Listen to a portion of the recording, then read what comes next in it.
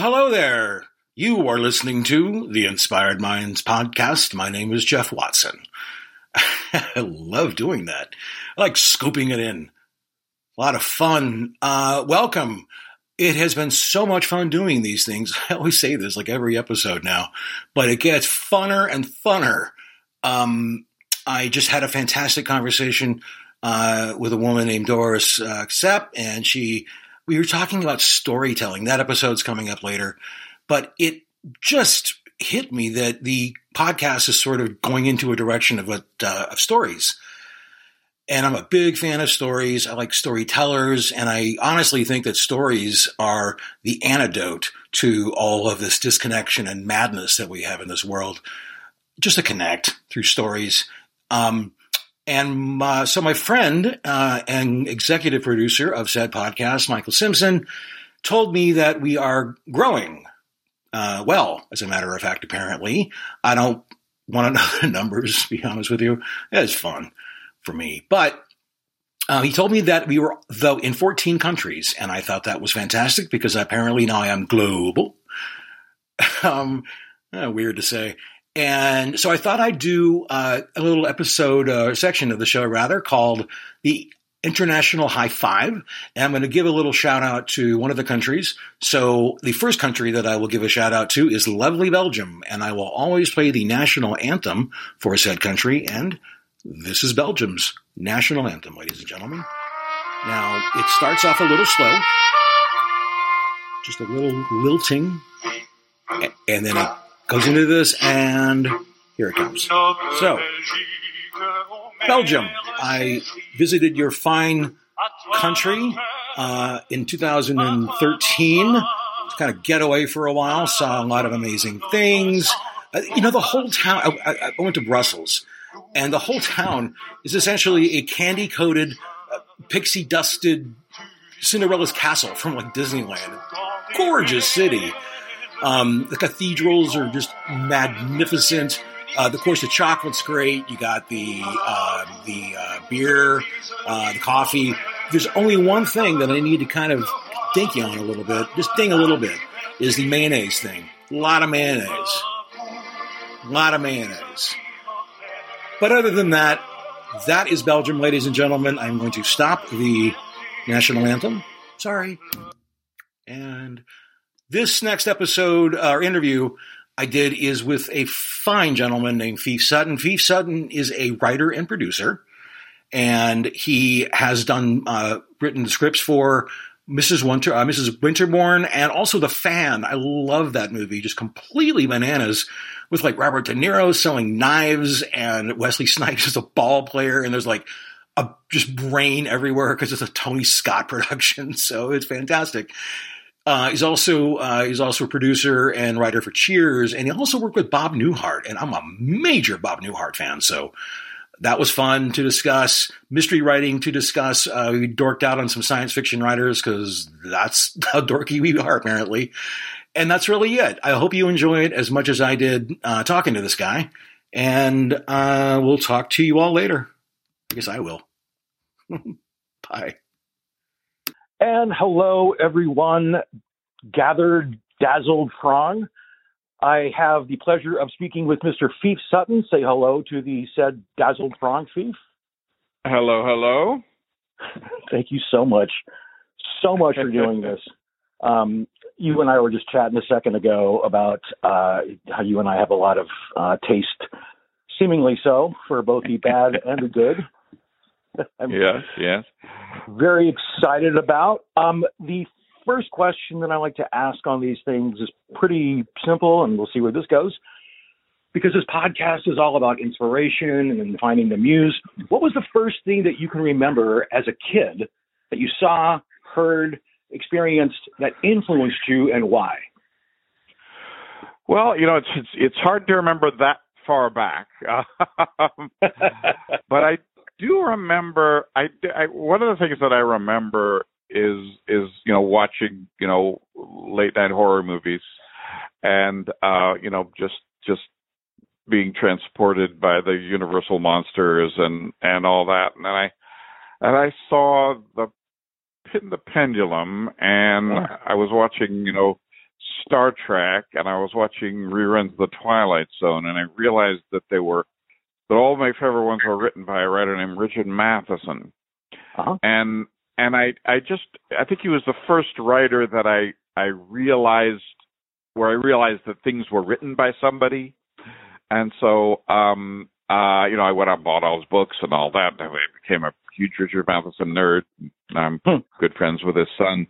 But that was really, I think, partly one of the first things that I realized that you could actually write these things.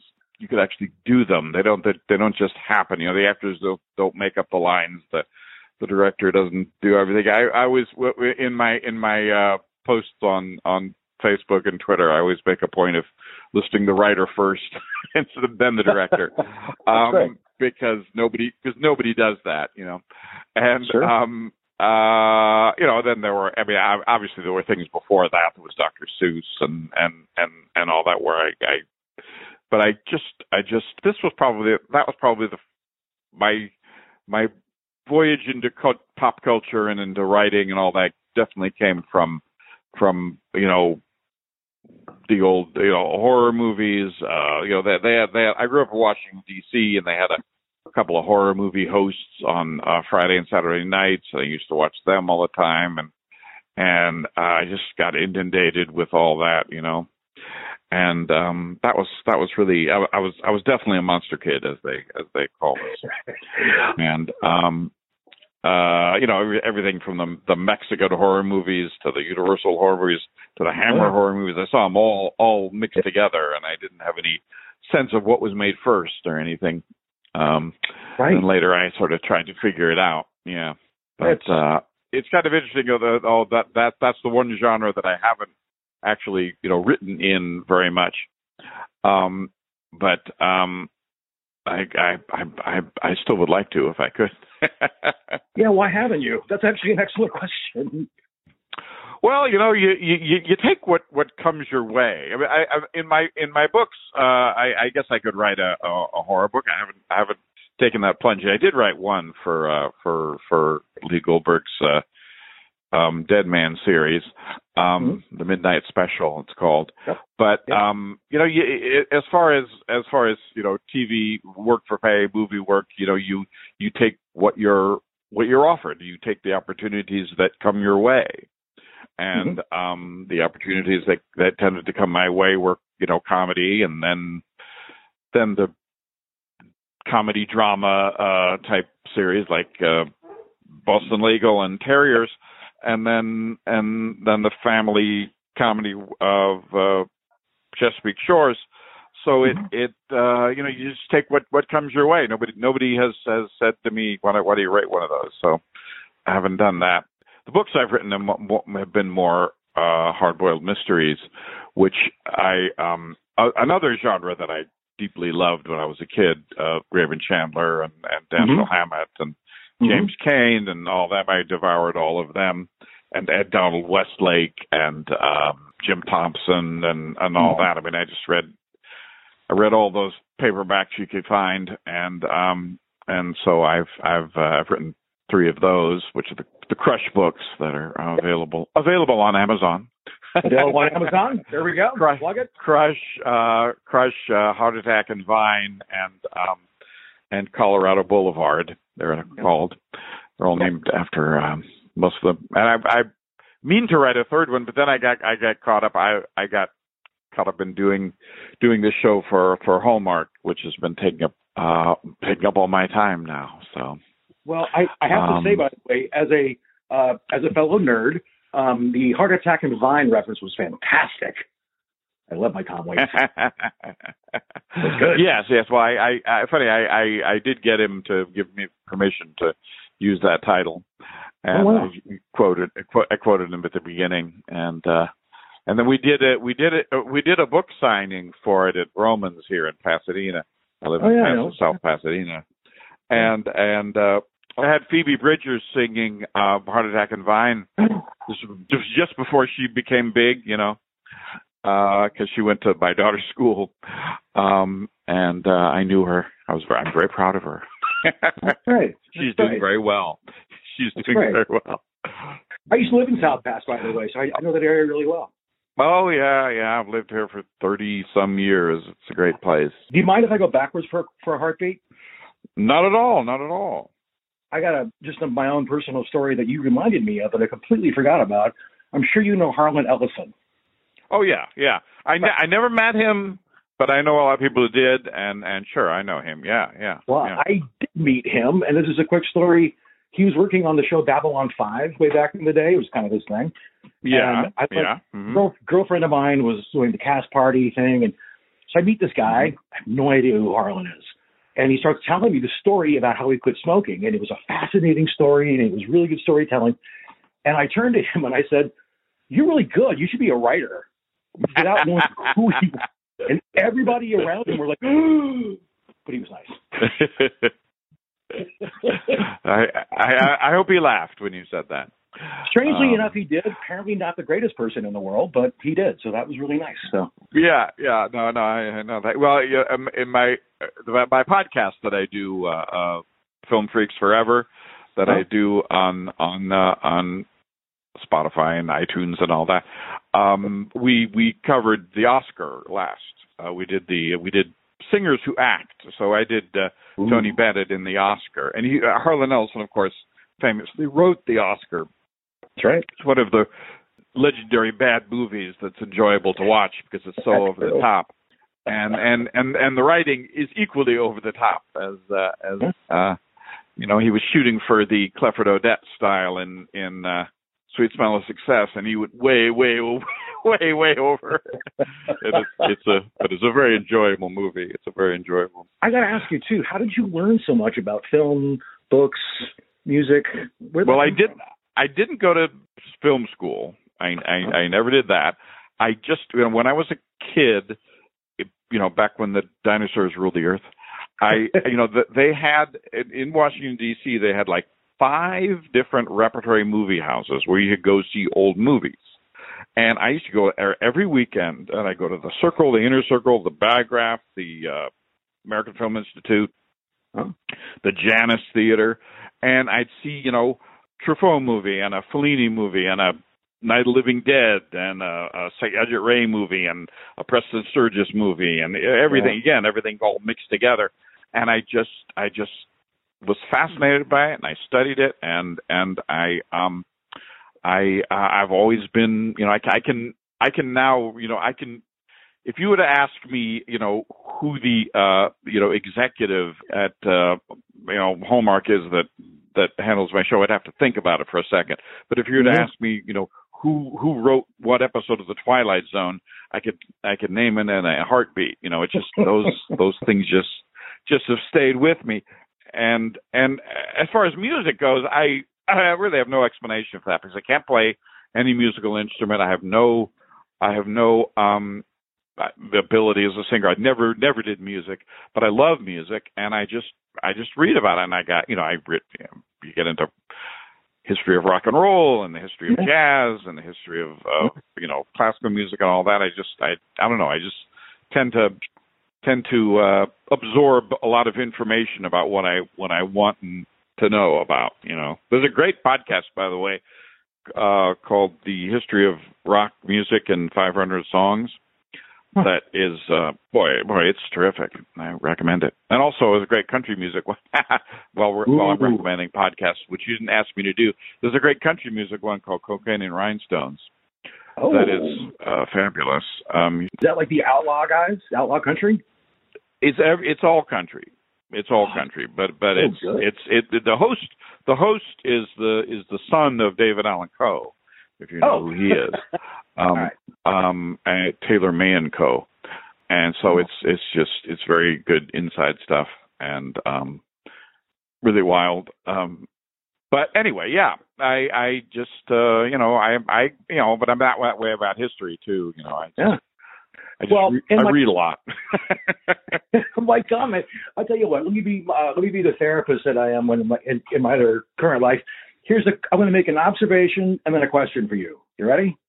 Here we go. Mm-hmm. The observation is, I once read that Keith Richards said, and this may resonate with you, that Keith Richards said, and they said, how do you write music? And he said, well, I just find the song, and you got to be a lightning rod for it, right? It's floating everywhere. You got to find it, which, and as such, you know, the things that you mentioned, clearly you're in tune as an artist. That's kind of what this whole thing's about, right? So clearly you're in tune. So that question becomes, how, like, do you find it or does it find you? The story, the song, the music, connect, whatever that is. Well, I said that's an excellent question. I think it finds me in that, you know, I mean, there are two different kinds of writing that I do. There's the writing for hire, in which you are, you know, you have to do what they want you to do, and you have to do it in a way that they've hired you to do it. And in that sense, yeah, you definitely, you know, have to. It has to come to you. You know, you have to come to you. You have to understand the style that they're writing. If you're writing for somebody else's show, if you're writing for a David Kelly show or a Charles Brothers show, you have to learn to write in their style. And that is, I mean, it's kind of like joining a band. You know, you have to play the kind of music that they play. And so, in that sense, yeah, you wait for it to come. I mean, when I'm writing by myself for myself, it's still that way. Actually, it's almost more that way, because you're waiting for the inspiration that will come, that will make you go, oh wow, I could do that, or that'd be an interesting thing to do. Yeah, and when you're in that mode of creativity, you know, it's almost like everything that you experience, see, and read somehow tends to feed into that thing, so that you oh my God, that would work, or that could do it, and yeah, you're just really in a heightened state of awareness, and although not necessarily in a heightened state of awareness about the world around you, because you can, you know, easily tune a lot of that out, or too much of that out, actually. But you're, you know, you're a sponge. You're soaking stuff up, and then you use it. And I've often wondered, you know, why it is that an artist will, I mean, talk about songwriters, you know, why it was that you know, that during that, you know, that 7-year period when the Beatles wrote all that music, or that early period when Willie Nelson was writing all those songs, how they did that then, and then afterward, they had their great careers and they did a lot, but they never quite had that that incredible period of energy, you know, or when, you know, Preston Sturges was directing movies, you know, for like 10 years and then he never did anything again. You know, obviously that is partly because of the opportunities didn't come up and he wasn't hired, because directing movies is an expensive thing. But, you know, songwriting is something you could presumably always do. And Willie Nelson has written some great songs, you know, in the intervening years. But in that first period of time, he just wrote so many great songs. Of course. And I don't know, you know, you wonder why that happened. You know, why that happened. You know, they say that, you know, that Dolly Parton wrote Jolene and I Will Always Love You in the same day or something, or the same, you know, and boy, you know, I don't know how that happens, but there's sometimes when it just strikes you and you are just incredibly creative. Have you heard the story about Dolly Parton and why she wrote "I Will Always Love You"? The story behind that? About Porter Wagoner? Yes, you have.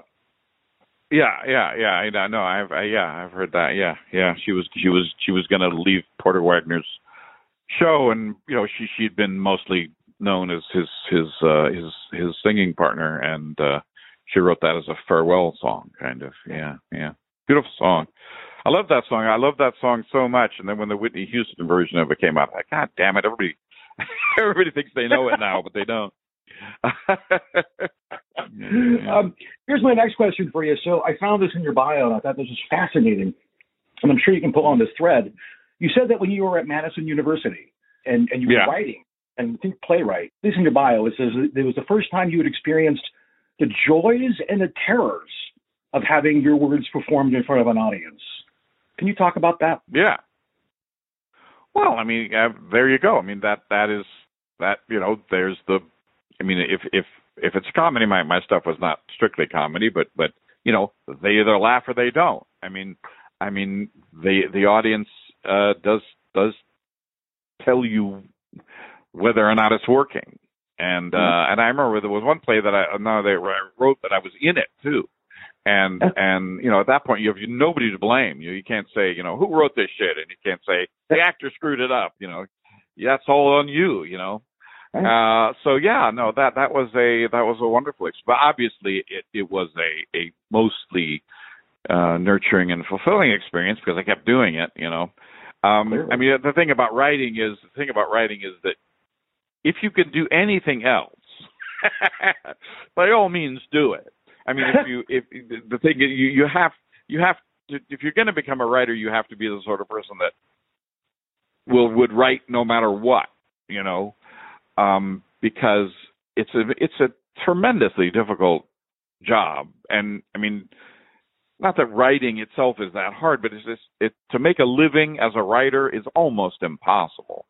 And so you have to, it's like acting or singing. I mean, unless it's the most important thing in the world to you, you know, do something else for God's sakes.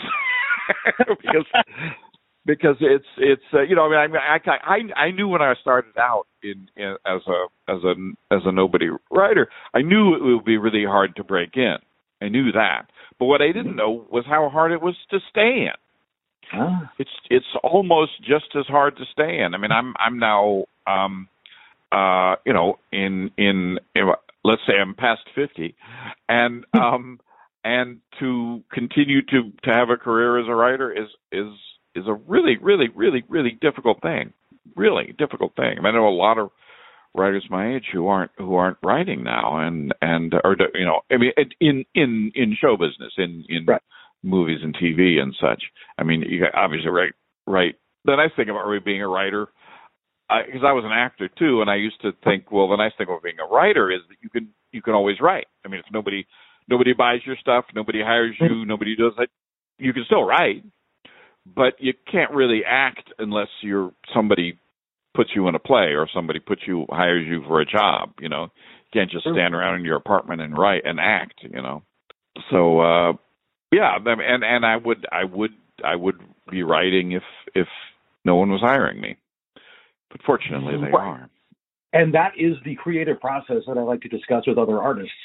Because I'm kind of one myself, for better or for worse, sometimes worse. Because I have that, one of the guys that I interviewed, a guy named Freddie Johnston, who was just a great musician, he said it was the curse of being an artist. Yeah.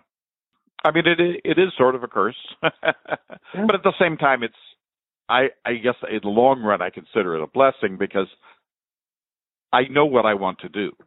Right. And a lot of people don't know what they want to do. And I know what I want to do. Mm-hmm. I often, you know, curse it and you know, but you know, it's a calling, you know. It's perfect word for it. I use it actually as a therapist. I tell people that all the time. And back to your point about you have to create, that's one thing I find in all artists, not necessarily people who quote unquote play music or just the people who actually create, they have to do it. Otherwise, they will soul death, of addiction, and that's a bit of an overstatement, but in general, I think. Yeah, I mean, I was writing, you know, short stories in high school and sending them off to Alfred Hitchcock magazine and Ellery Queen magazine and Playboy magazine, and I would get all these rejections that I would proudly, you know, put on my bulletin board and all that. Never got one accepted. Never did. But it was almost like that in itself was sort of a positive reinforcement, just the fact that I could get a rejection. and you have to know if you're ever in anything in this field, you are going to get rejected so many more times than you're accepted. Mm-hmm.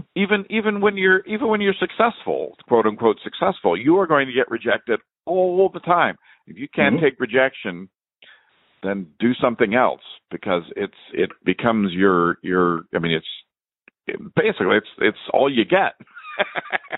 Right. You know, but yeah, no, but I've always been writing since then. You know, when I wrote plays in college, and then I, you know, wrote screenplays, and then I started writing for a living. And the problem with doing what you love for a living, everybody says, you know, you should find out what you love to do for a living, is that this is not an argument against that, but it's good to bear it in mind that if you do what you love for a living, then you will you will grow at some point to hate it.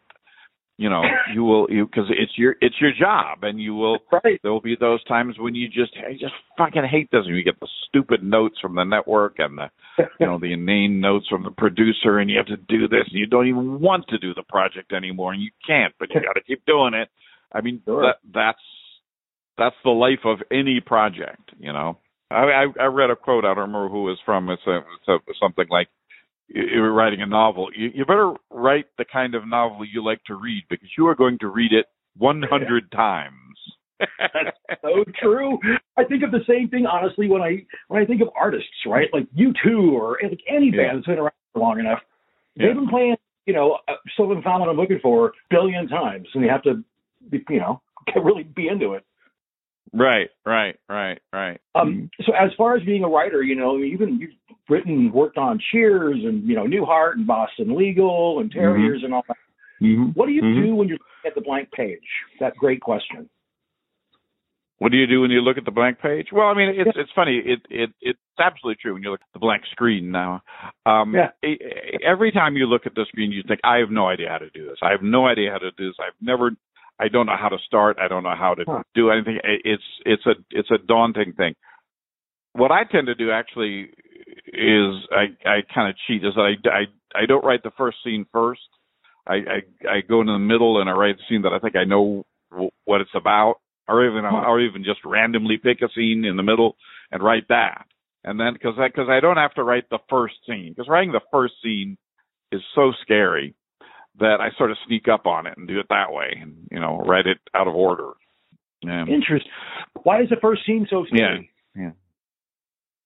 Well, because it's the first scene, and it's the one that has to grab everybody, and it's and it's just the start. I don't know. It intimidates me. So I tend to not to do that. And also, the first scene is the scene that's most likely to change through the course of rewrites. So so in a way, it's best not to think of that as the cornerstone of it, but to so I'll often do the first scene. After I've done about half of it, I'll go, well, fuck it, now I'll write the first scene and see how it goes. Right. What have you learned from your failures and your successes? Well, I like the successes more. I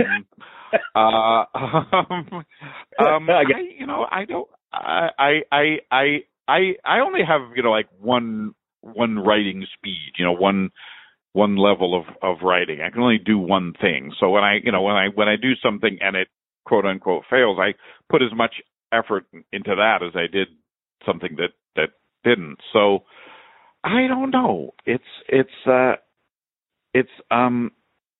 have I learned from my failures?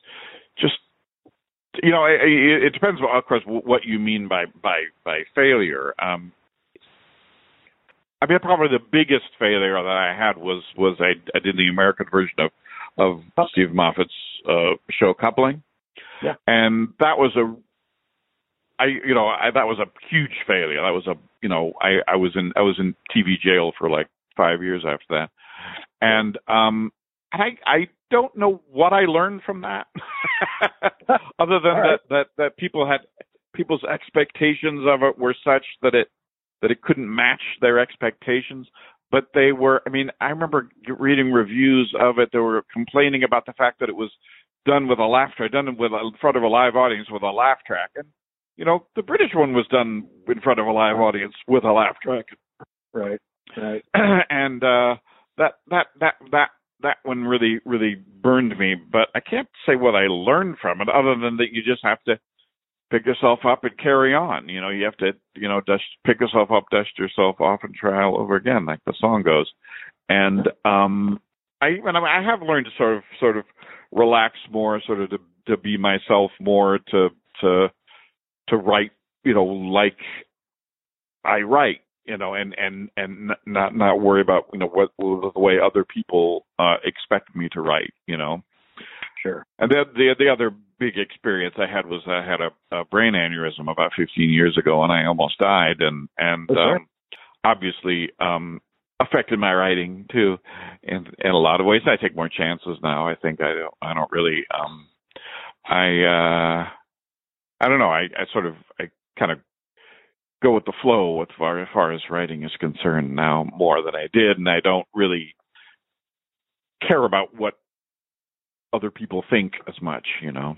When I talk about notes, I always make it sound like the biggest idiots in the world giving you notes, and they often are, but often they're not, you know. Huh? But when I get notes and they sound like the worst thing in the world and they're awful, and I think, God, I have to do that.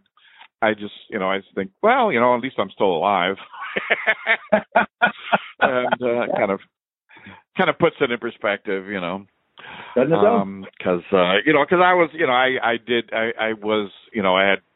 I lost the use of the right side of my body and my left eye, and I had to learn how to walk again, and it didn't affect my brain or my speech much. Although I did worry that it would somehow affect the funny part of my brain or something, but it didn't, and I did, and I was on Boston Legal at the time, and but like a good professional, I had it right at the hiatus, so I had like 2 months to sort of almost kind of recover, and then they were fortunate, they were nice enough to hire me back, and Sure. And I did the next year on that, but it was a difficult year. And then right when I was getting better, I was sort of recovering. We had the strike, and then I spent the strike, just writing stuff of my own, just stuff that I wanted to write, and it was good stuff, and I felt that I was okay, but yeah, that's important stuff. It really is. Sure. I got to talk about Newhart, and I got to talk about the greatest ending ever in television history. Not sorry Breaking Bad, sorry Sopranos, sorry anything. With the one with Suzanne Plachette. Yeah, well, Newhart, the ending of Newhart. Well, I did like 2 episodes of that show of Newhart, and then later I worked on another show with him, Bob, which was another failure, but it was a really good show, and I'm very proud of it. I have a lot of close friends that I have from that show, Cynthia Stevens, Tim Fall, and Newhart too. He's a great man. I mean, he's just exactly like he seems. I mean, he's just that guy, and he was wonderful to write for. But oddly enough, the ending of Newhart, I was working on Cheers when that ending had come up, and there were a couple of writers on that show who'd been on Newhart. And everybody I talked to from Newhart has taken credit for that ending. Everybody said, I came up with that. I came up with that. The only person who didn't take credit for it was Bob. Of course. Bob Newhart. And he said his wife came up with it. He said Ginny came up with it. He gave credit to her. So I just, anyway, that is a wonderful ending. But he's such a great guy. So the breadth of your work is really interesting to me, because you talk about you're the Elmore Leonard on crack, something that I read from your book From Away coming out. I thought that was a great line. Right. But I'm specifically interested in the almost the giant chasm, perhaps, and maybe you can clarify, between Mrs. Winterbourne, a sweet, lovely confectionery movie with Shirley MacLaine and Brendan Fraser and Ricky Lake, and then The Fan. I find those to be wildly different. Well, they were made for the same producer. I was, I had a brief period where I was a screenwriter, and I did that, and so I think the way it worked was I was meeting with her about another project that was a sort of a thriller that I had written, and she said, "Well, I'm doing this thing based on a Cornell Woolrich book. This is based on I Married a Dead Man by Cornell Woolrich, who's I'm like the world's biggest Cornell Woolrich fan. I should have mentioned it before when I was talking about James Cain and Jim Thompson, but Cornell Woolrich was it for me. I loved him, And I said, oh God, I'd love to work on that. Well, we're looking for a writer for it, and so they had there was already the movie was already in development. There'd already been a screenplay written, and so I was able to get on that and see what they were going for, and I think I brought it back a little bit more to the book, and although it's obviously not a dark film noir, it's still a somewhat dark story. Yeah. But yeah, I just loved it, and they loved what I did, and I got along real well with Richard Benjamin, the director, and all that, and with Ricky Lake and Brendan Fraser, and went to Boston when they were shooting it, and and then her next project was The Fan, and so when you work with a writer and it works well, you just try them on that, and so I pitched my take on The Fan, which was also based on a novel by Peter Abrahams, and they liked it, and I wrote it, and they got it made very quickly, and so although it is very different, it was made under the same umbrella, and in a way they're both thrillers. They're just very different kinds of thrillers, But now in the case of the Fan, this was my introduction to the big budget movie thing. Mm-hmm. So that I heard everybody loves your screenplay. They hired Robert De Niro, Wesley Snipes, Tony Scott to direct it. It's great. What's the first thing they do? The first thing they do when they hire Tony Scott, the first thing they do is bring in other writers. Bring in other writers. They bring it. So they don't. They find. I forget. I wrote this. The whole reason that people want to do it is because I wrote it, and it's the way I wrote it. That's what. So why do they? But they brought in a much better writer than me, a very well-known writer who will remain nameless, who did various rewrites on it, and I didn't want to take credit for it, but then at the last minute when they were going to production, they hired me to do the production rewrites. So I was rewriting a guy who'd rewritten me, which was very strange. And I was, in the room with De Niro and Wesley Snipes and all that when they were talking about the script, and it was. And I went to San Francisco when they shot the baseball stuff, and then to Anaheim when they shot some of the baseball stuff, and they had rain pouring down during the end of the game, and I remember trying to tell Tony Scott, they don't actually play baseball in the rain. They kind of call it rain delay. He didn't care. It'll be fucking great. It'll be fucking great. He used to say. That was good. He was a wild man. It was the thing that made me realize that I didn't really want to be a screenwriter, because it was you were just like so much of a cog in the machine. Yeah. And you're a little bit below the guy who delivers sandwiches in people's estimation. and whereas in TV, if you're the writer or the head writer, you run the show. You're the they call you the showrunner. That's a real position. Sure. And but there's nothing comparable in movies unless you direct what you write. Of course. So I didn't particularly care for the experience, but it was quite remarkable. I would be remiss if I did not tell you or ask you, did you write the "Nice to see you" line? Yeah. Okay, I owe you royalties, a lot of them, because this is not a joke. Because I say it all the time under my breath. When I see somebody, sometimes I'll say, "Oh, nice to see you," and they won't know what I'm saying. They just think it's nice. But it's an internal joke for seriously 20 fucking years. I've been doing that, so I owe you a lot of money. Well, that's fine. I'm just impressed that you saw the movie at all, because it flopped when it came out, of course. I love that movie. You get just stuff for the top. It's so bananas. So I don't want to keep up. I don't want to keep too much of your time, but I do have one final Jeopardy question that I always ask everybody. Yes.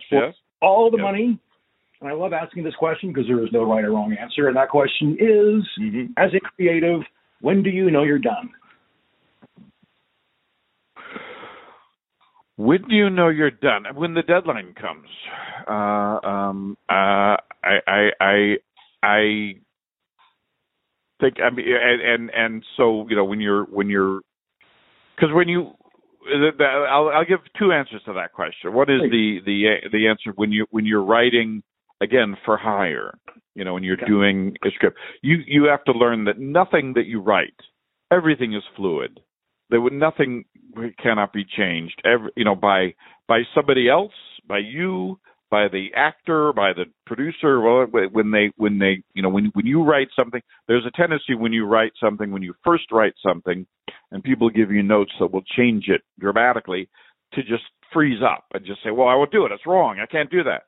But there's always another way to approach something. There's always another way to do something. It's never done until it's filmed. And even then, it's not always done because they'll go back and reshoot it. Now, when you're writing something for yourself, that's sort of a harder thing. I mean, I have a novel that I'm working on now that I've been working on for like 2 years, and I keep thinking, oh God, I should do this different, I should do that different, and I just have to hope that I get a publisher that wants to publish it, because then I'll know I'm done. Because I keep tinkering with it. And that is a tough one. It's same with artists, right? How do you know when the painting is finished? Yeah, exactly. Yeah, I stole that line from the Jackson Pollock movie with Ed Harris, and someone asked him that question as Jackson Pollock, and his answer was like, "When do you know you're done making love?" Which I thought was very Jackson Pollock-esque to ask. But I feel Young this question. I really got the best answer. He goes, "When I'm done." All right. There you go. Well, yeah. No, there was a line from Hanging in the Ecstasy with Charlton Heston and Richard Harris. Oh yeah. It'll be done when it's done. It'll be done when it's done. Exactly. It is an interesting question, though, and I know, but because again, I know a lot of writers that think they're done too soon. Don't. I mean, and it took me. I think probably the hardest thing that I learned over the longest time was the ability to rewrite. The ability that you can always go through it and tinker with it and make it better. And that it's. I mean, your first impulse is often right. I mean, the first impulse often is a good way to go, but it's a good way to get it down initially, and then you have to fine tune it. Yeah. Well, that great answers all around. Thank you. Seriously, this is great. I learned so much from people like you. This is why I do this podcast. I'm an eternal student, and I don't have to be the smartest guy in the room. Thank you. Honestly, that's great. Well, you ask unusual questions, and I didn't give you the same answer that I give all the time, so that was good. Ladies and gentlemen, thank you so much, Mr. Phoef Sutton, for the fabulous conversation. I really enjoyed it. And by the way, I am totally going to watch The Lost Weekend here in a bit, because you influenced me on your Twitter account. Absolutely. It's a great movie. And yes. Yeah, there's a lot of good movies out there. A lot of them were made before the year 2000. Exactly. Both network. I could do a whole podcast on network. Yes. It'd be fun. Yeah. Seriously, Phoef, what a wonderful conversation. You're a great man. I mean that. Well, thank you. It was fun. It was a lot of fun. And if you want to do something else again, let me know. I would love to network. I'm serious. I could talk about network for days. Patty Chayefsky, come on. Well, yeah, I could talk about Patty Chayefsky for days. Yeah, well, definitely. You and I, we should be friends. Yeah. Oh, great talking to you, my friend. All right, great. Thank you. Thanks, Phoef. Take care. Okay, bye-bye. Bye.